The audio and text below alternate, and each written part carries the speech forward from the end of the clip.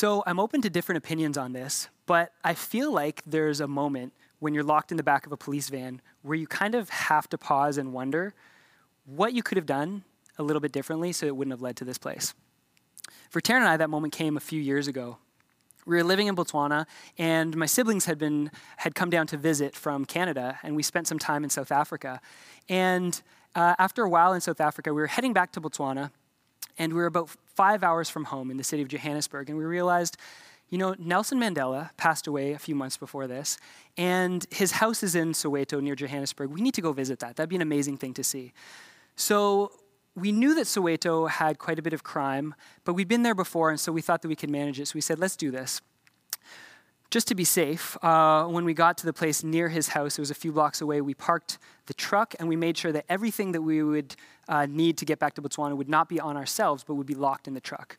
So we did that, we locked it up, and we walked to his house and had a great time. It was amazing to be able to see the history of where Mandela had been at early on in his life. After we finished, we walked back to the truck with no incident. It was great. Until we got to where we had parked, and my sister turned around and said, Nate, the truck's gone.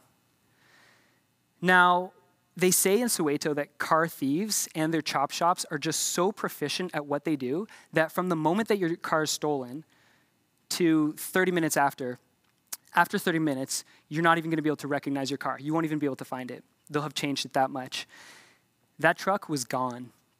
And so are all the things that we needed to get back to Botswana, namely not just our clothes and our cameras, but our wallets, our residence permits, and our passports. So the police were helping us out that night, took us to a homeless shelter. The next day, we found ourselves in the back of a police van on our way to the Canadian Embassy trying to figure this out. And for myself, I was wishing that I'd been a little bit more street smart about all of this. We managed to eventually, after about a week, get back to the Botswana border with some documentation, but there was still an incident where we couldn't get across the border, and then our bus left without us, and I ran across illegally to try to stop it, and I caught it, but I had to go back, and the bus left anyway, and we lost the few remaining things that we had. Eventually, we hitched a ride. We managed to get home. We were a bit overwhelmed and exhausted. But what was even more overwhelming, although in a very different way, was the response that we got from our friends in Botswana. We realized that while we were gone, we'd managed to be in touch with some of our friends, and one of them had been in touch with our family back home, just making sure that they're okay. He'd never met them, but he wrote and just comforted them and made sure that they knew that we were fine. Actually, Siletso and my mother-in-law still keep in touch. Ma Kilepile brought us a bag of fresh maize and some watermelons. The church at St. Michael's gave us 2,000 pula that they raised together. That's about $200 to buy new clothes, even though they're in the midst of trying to raise money for their church, which hadn't been finished being built as they were using it. Our friends at First Offenders Prison, when we got in there, it had been a few weeks since we'd seen them, and they knew that there was something up. And they'd heard some of the stories. Some of the South African guys in there took us aside, and they said, tell us what happened. And we started to. They said, no. Tell us exactly what happened, everything that you can remember. And we told them, and they tried to gain as much information as they could to see if they could track down who had done this and if they could get our things back for us from South Africa. It didn't work. But shortly after we arrived home, we also got a visit from a group of 20 youth who were walking down the road, walked into our yard and into our house, into the living room. And they were youth from a local church who gave an impromptu choir concert for us, wanting to just come over and check up on us and just sort of, if we were feeling a bit down, just to lift our spirits because of this. We always knew that whatever it was that we were doing in Botswana, we were receiving way more than we could ever hope to give. And this was just one of those moments where that was just tangibly evident. Now, this may feel a little bit far removed, but the reality is this.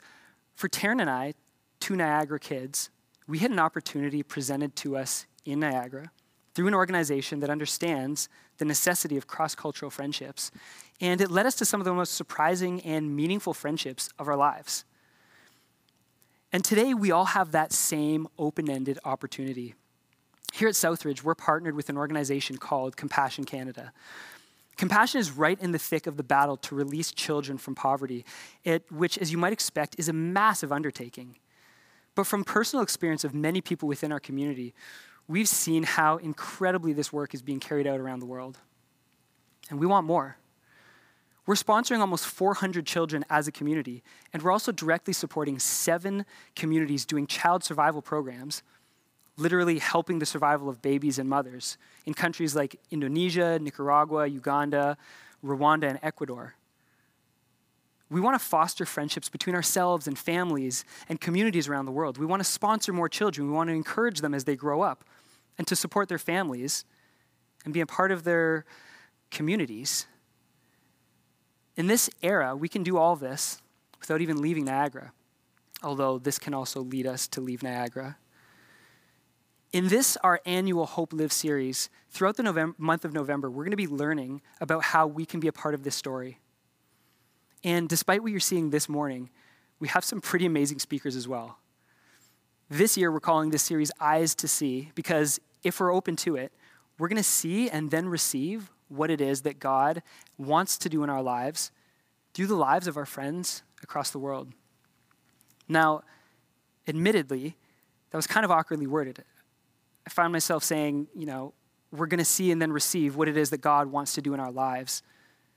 Because the eyes to see, as we generally understand that terminology, refers to the needs of others.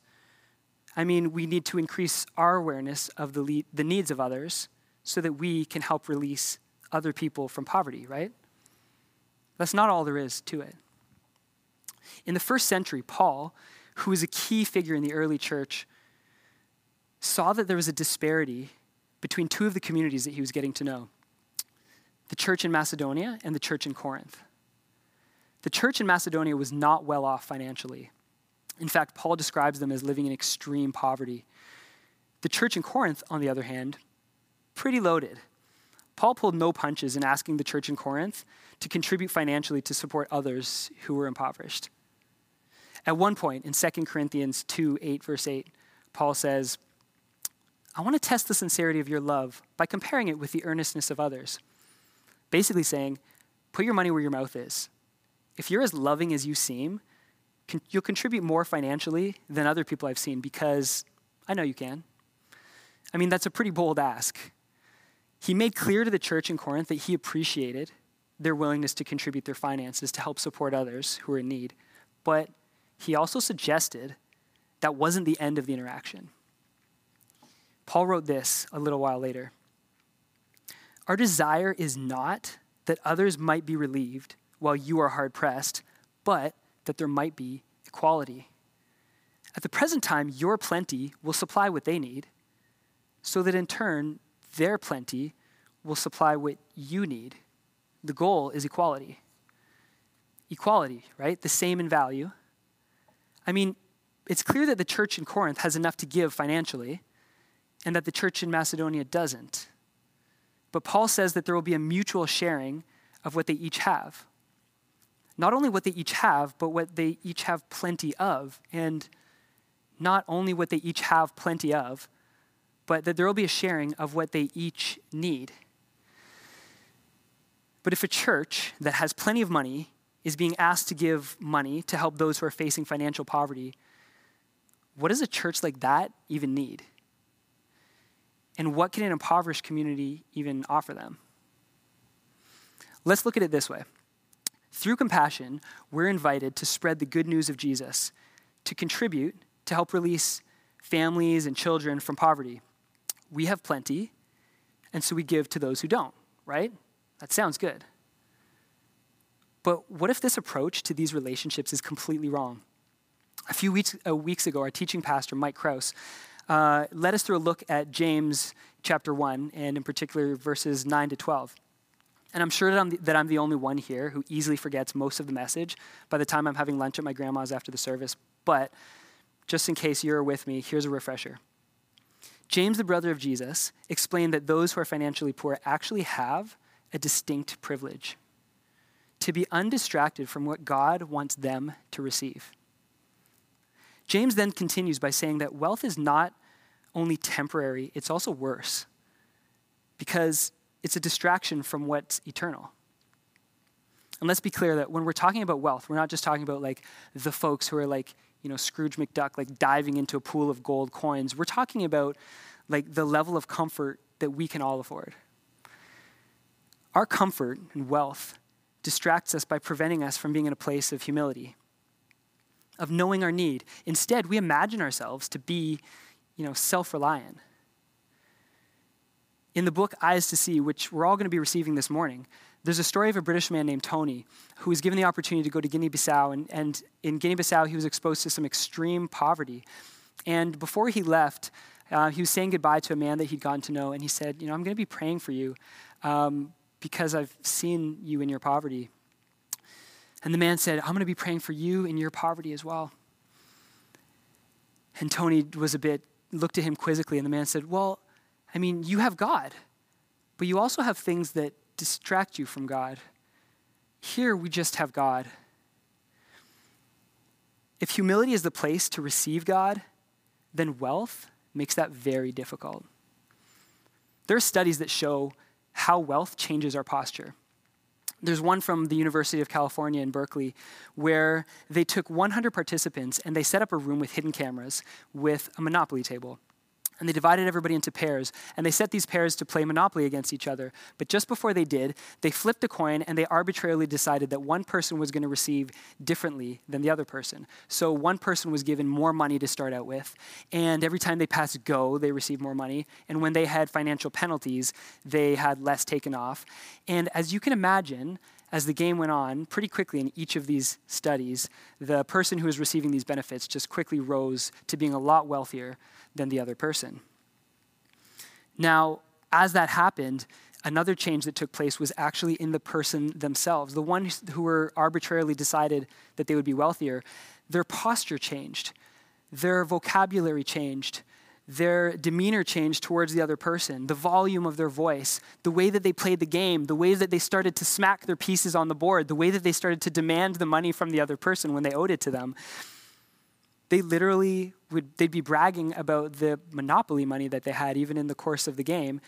And they even had a bowl of pretzels set up beside the game so that both of them could partake. But as the game went on, the person who had more and who was achieving more within the game consumed more and more, and they consumed most of the pretzels compared to the other person who had less in the game, who did not consume as many of the actual pretzels. The researchers would take everybody aside after the games, and they would ask them questions about how it went. And consistently, the people who had been given more wealth and who had obviously won the game would brag about how their superior strategy is what gave them the win. These weren't bad people. These were just people. They didn't even realize they were doing this, but this is something that wealth does to us. Simply put, as Mike said last month, having wealth makes faith harder. In Revelation 3:17, John, another leader in the early church, who was living outside of the comforts of the wealthy city that he was writing to, wrote this: "You say, I am rich. I have acquired wealth and do not need a thing.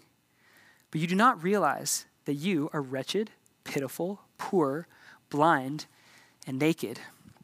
Theologian Dallas Willard, in his book, The Divine Conspiracy, starts the book with a story of a fighter pilot doing complex maneuvers. And as this fighter pilot is doing her maneuvers, she wants to do a steep bank, and so she pulls up very sharply to go straight up, and she smashes and explodes into the ground. What she didn't realize was that she had been flying upside down. In the Revelation passage, John tells us that our blinders mean that we don't realize that we are upside down. Even acknowledging this, it doesn't mean that that solves it, that we're now fully aware. It's still there. In our culture, our relationship with money and comfort, first it impoverishes us with our relationship with God, and then it blinds us to that poverty. In light of this, how can we imagine that we're the best ones to bring the freedom and truth of the gospel to people in other parts of the world? But then, who is best positioned to lead the way in global outreach? And what can we learn from them?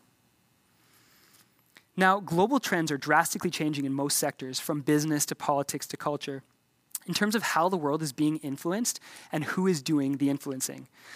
As a group who's meeting as a part of the church this morning, let's take a quick look at the state of the global church.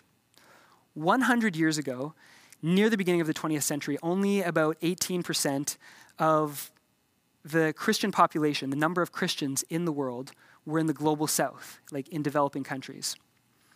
Now, 100 years later, at this point, 60% of the Christians in the world are in the global south, in developing countries, and that number just keeps on growing. But despite this rapid growth, the percentage of Christians globally hasn't changed in those 100 years.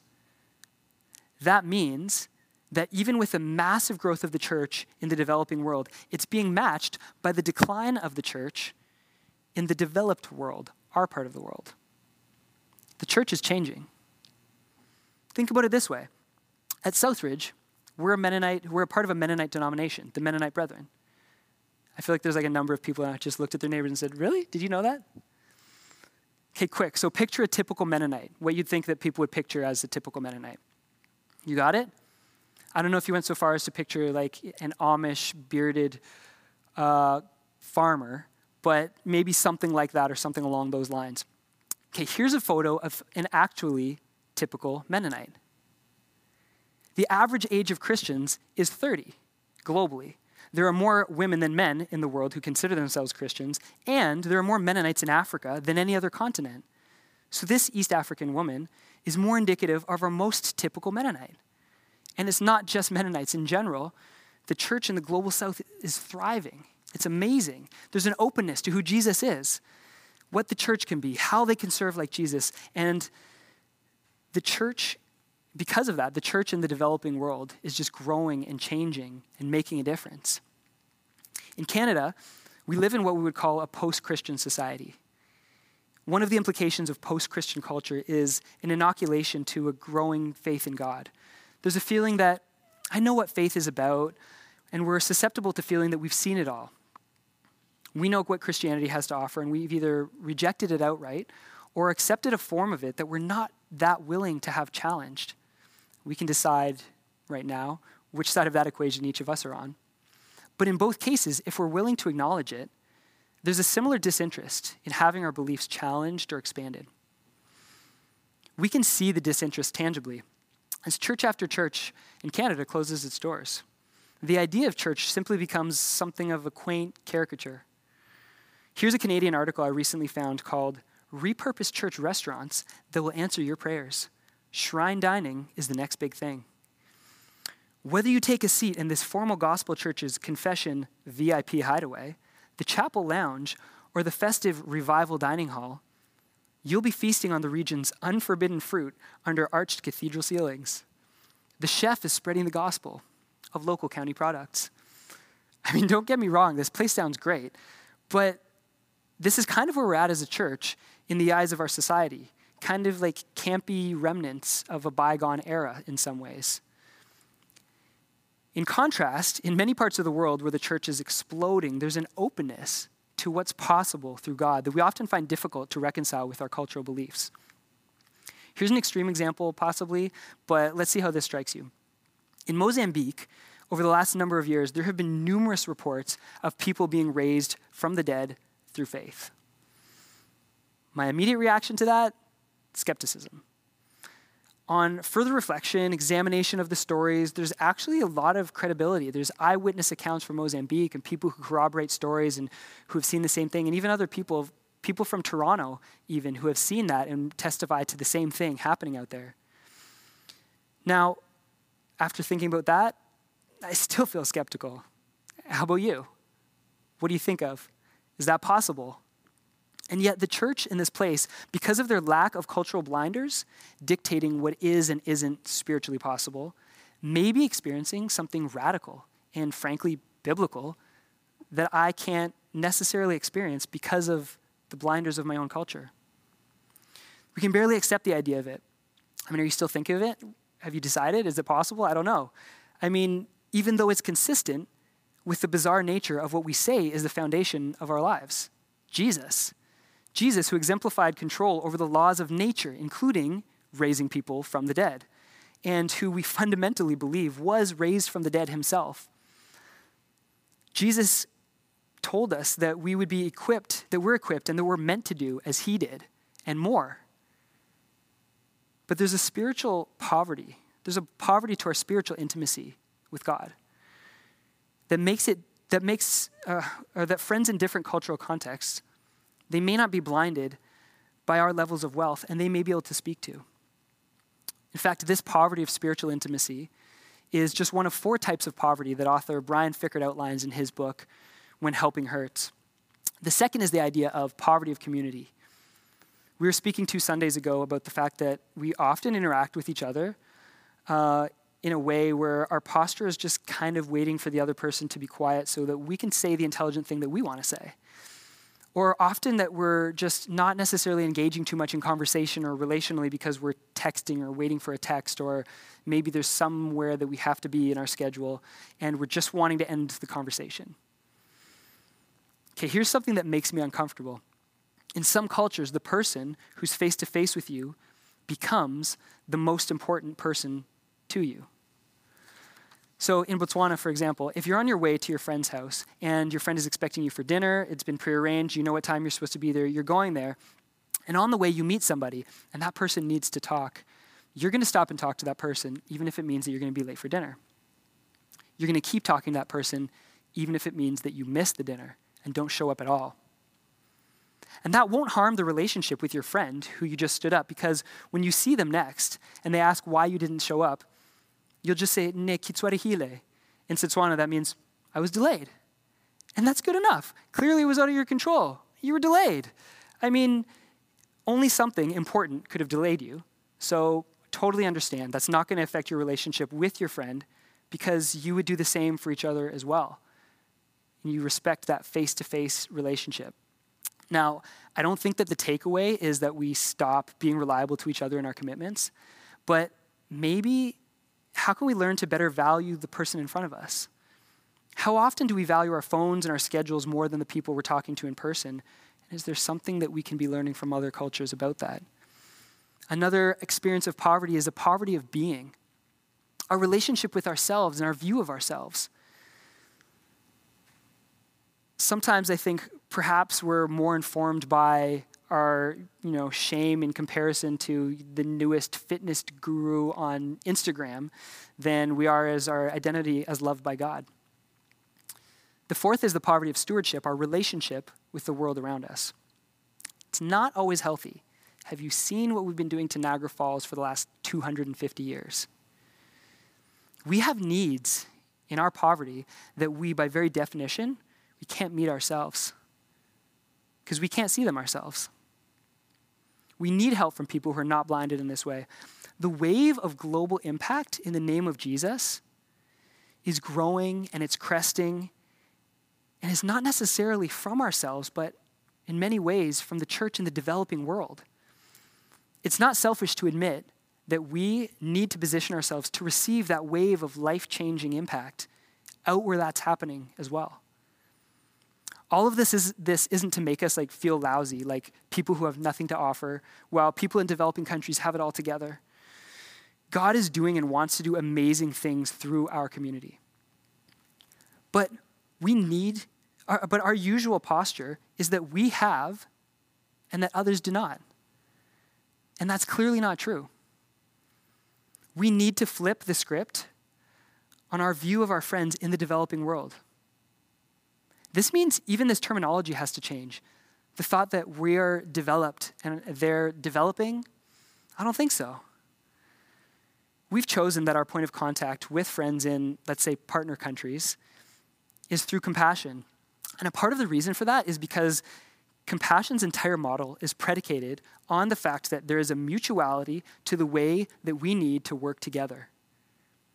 Instead of Canadians swooping into impoverished countries and deciding what's best and doing things our way and trying to be effective in how we know, but it's not that. It's the communities led by the local churches who are making the decisions based on their knowledge and work within their own community.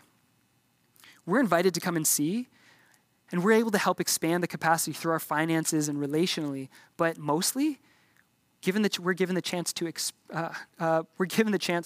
observe and to learn.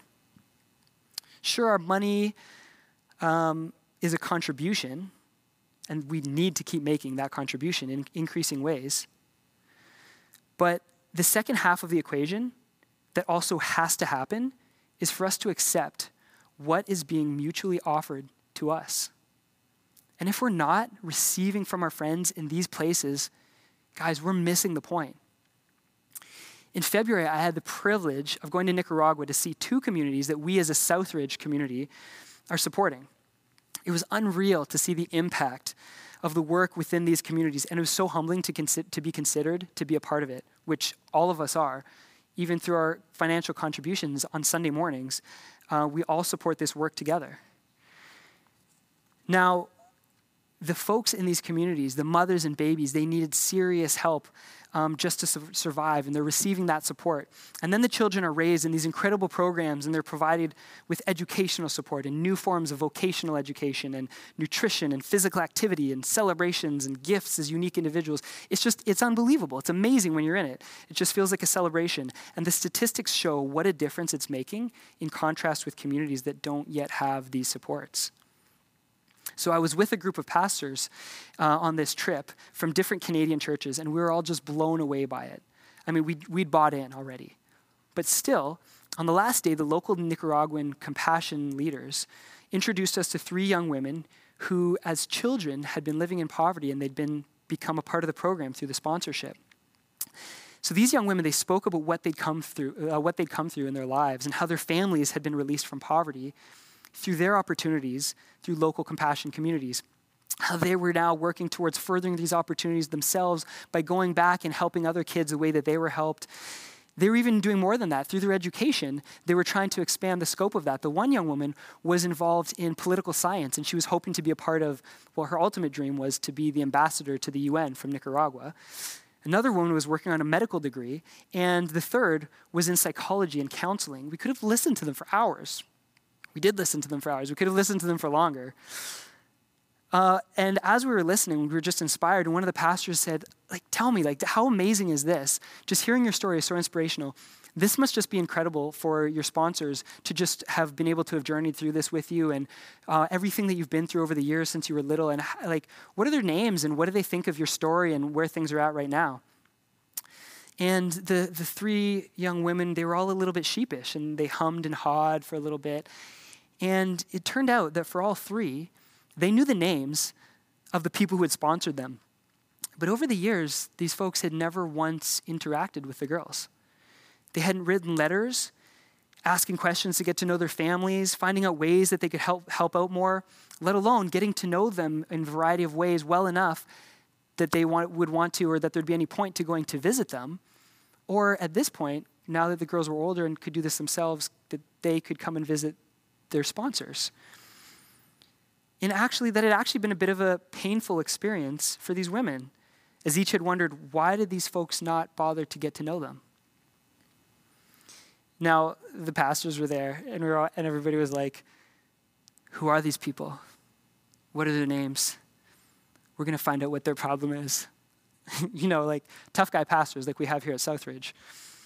These sponsors had done a wonderful thing, right? Each one of the sponsors had sponsored one of these incredible young women since they were little girls. They'd helped to release them from poverty into a better future. That's great. That's amazing. But they also missed the point. The point is a reciprocal friendship. And they had offered money, but how amazing would it have been for them to have grown in relationship with these girls and with their families over all these years? How much would that have meant to them and to these girls? What else could they have been a part of over all of these years? And now for the rest of their lives? And how important would that have been for these people, these folks who sponsored? They did a good thing. They were sponsors. We want all of us to do this. We want to do this in an increasing measure in our community. But in the end, they were just sponsors. In the passage from 2 Corinthians 8, Paul outright states that there is something quantifiable, distinct groups, though we may be, that we all have to offer each other. Even more so, Paul says that what we all have plenty of it. These incredible, articulate, and compassionate young women clearly have plenty to offer. Why would we miss the opportunity to be able to learn and receive from them? We've talked about our extreme levels of poverty and that the goal is equality. We need to position ourselves beside our friends in these contexts. We need to step up and get involved by sponsoring a child or multiple children. I mean, some families in our community sponsor a child of a similar age to each of their children, and they get the chance to grow up together. Others who don't have children instead sponsor children with whom they now have meaningful relationships as they've grown up. Our family ministries pastor, Carrie Jones, has emphasized that there's a relatively short window that we have in the lives of children. But if we invest well, the impact of that relationship on both sides lasts far beyond childhood. This is going to depend on us being open to being freed from the blinders of our wealth and our comfort. In other words, we need to be radically generous. Our own poverty is so great, and our blindness is so severe, that radical generosity is necessary to be able to be freed to receive what we also need in radically generous measure. Think of it this way. If the goal is equality, and if we want to receive an equal portion of what others are experiencing in fullness, in freedom in community, in spiritual freedom, in our relationship with the divine, then we also need to seek equality in our finances with our friends in other parts of the world. This means not giving a little so we have a little less and they have a little more. It means that we want to get to the point where we're giving up a lot so that we're somewhat getting to meet in the middle as they receive from us and we receive from them, and the lines between us and them become blurred. Friends, we're going to be hearing more in 2 weeks from Compassion Canada President-elect Alison Alley, who's also from Niagara, and she's eager to be able to help facilitate us growing in these friendships alongside her. And this coming week, we're hearing from our friend Jay Mbiro, who first experienced this type of relationship while growing up in poverty in Kenya. As we're going to see, everything in these interactions, no matter which side we're coming from, where we come from, has to be from a posture of this type of mutuality. The hope is that we can have the eyes to see our role both in giving and receiving. And I'm confident that we can begin that right here, right now, even without the benefit of the inside of a South African police van. Let's pray. Heavenly Father, may we be open to being released from the poverty of our wealth. May we be a blessing to others as we do so. And may we in humility mutually give from our plenty and receive from the plenty that our friends in other parts of your kingdom have to offer. Amen.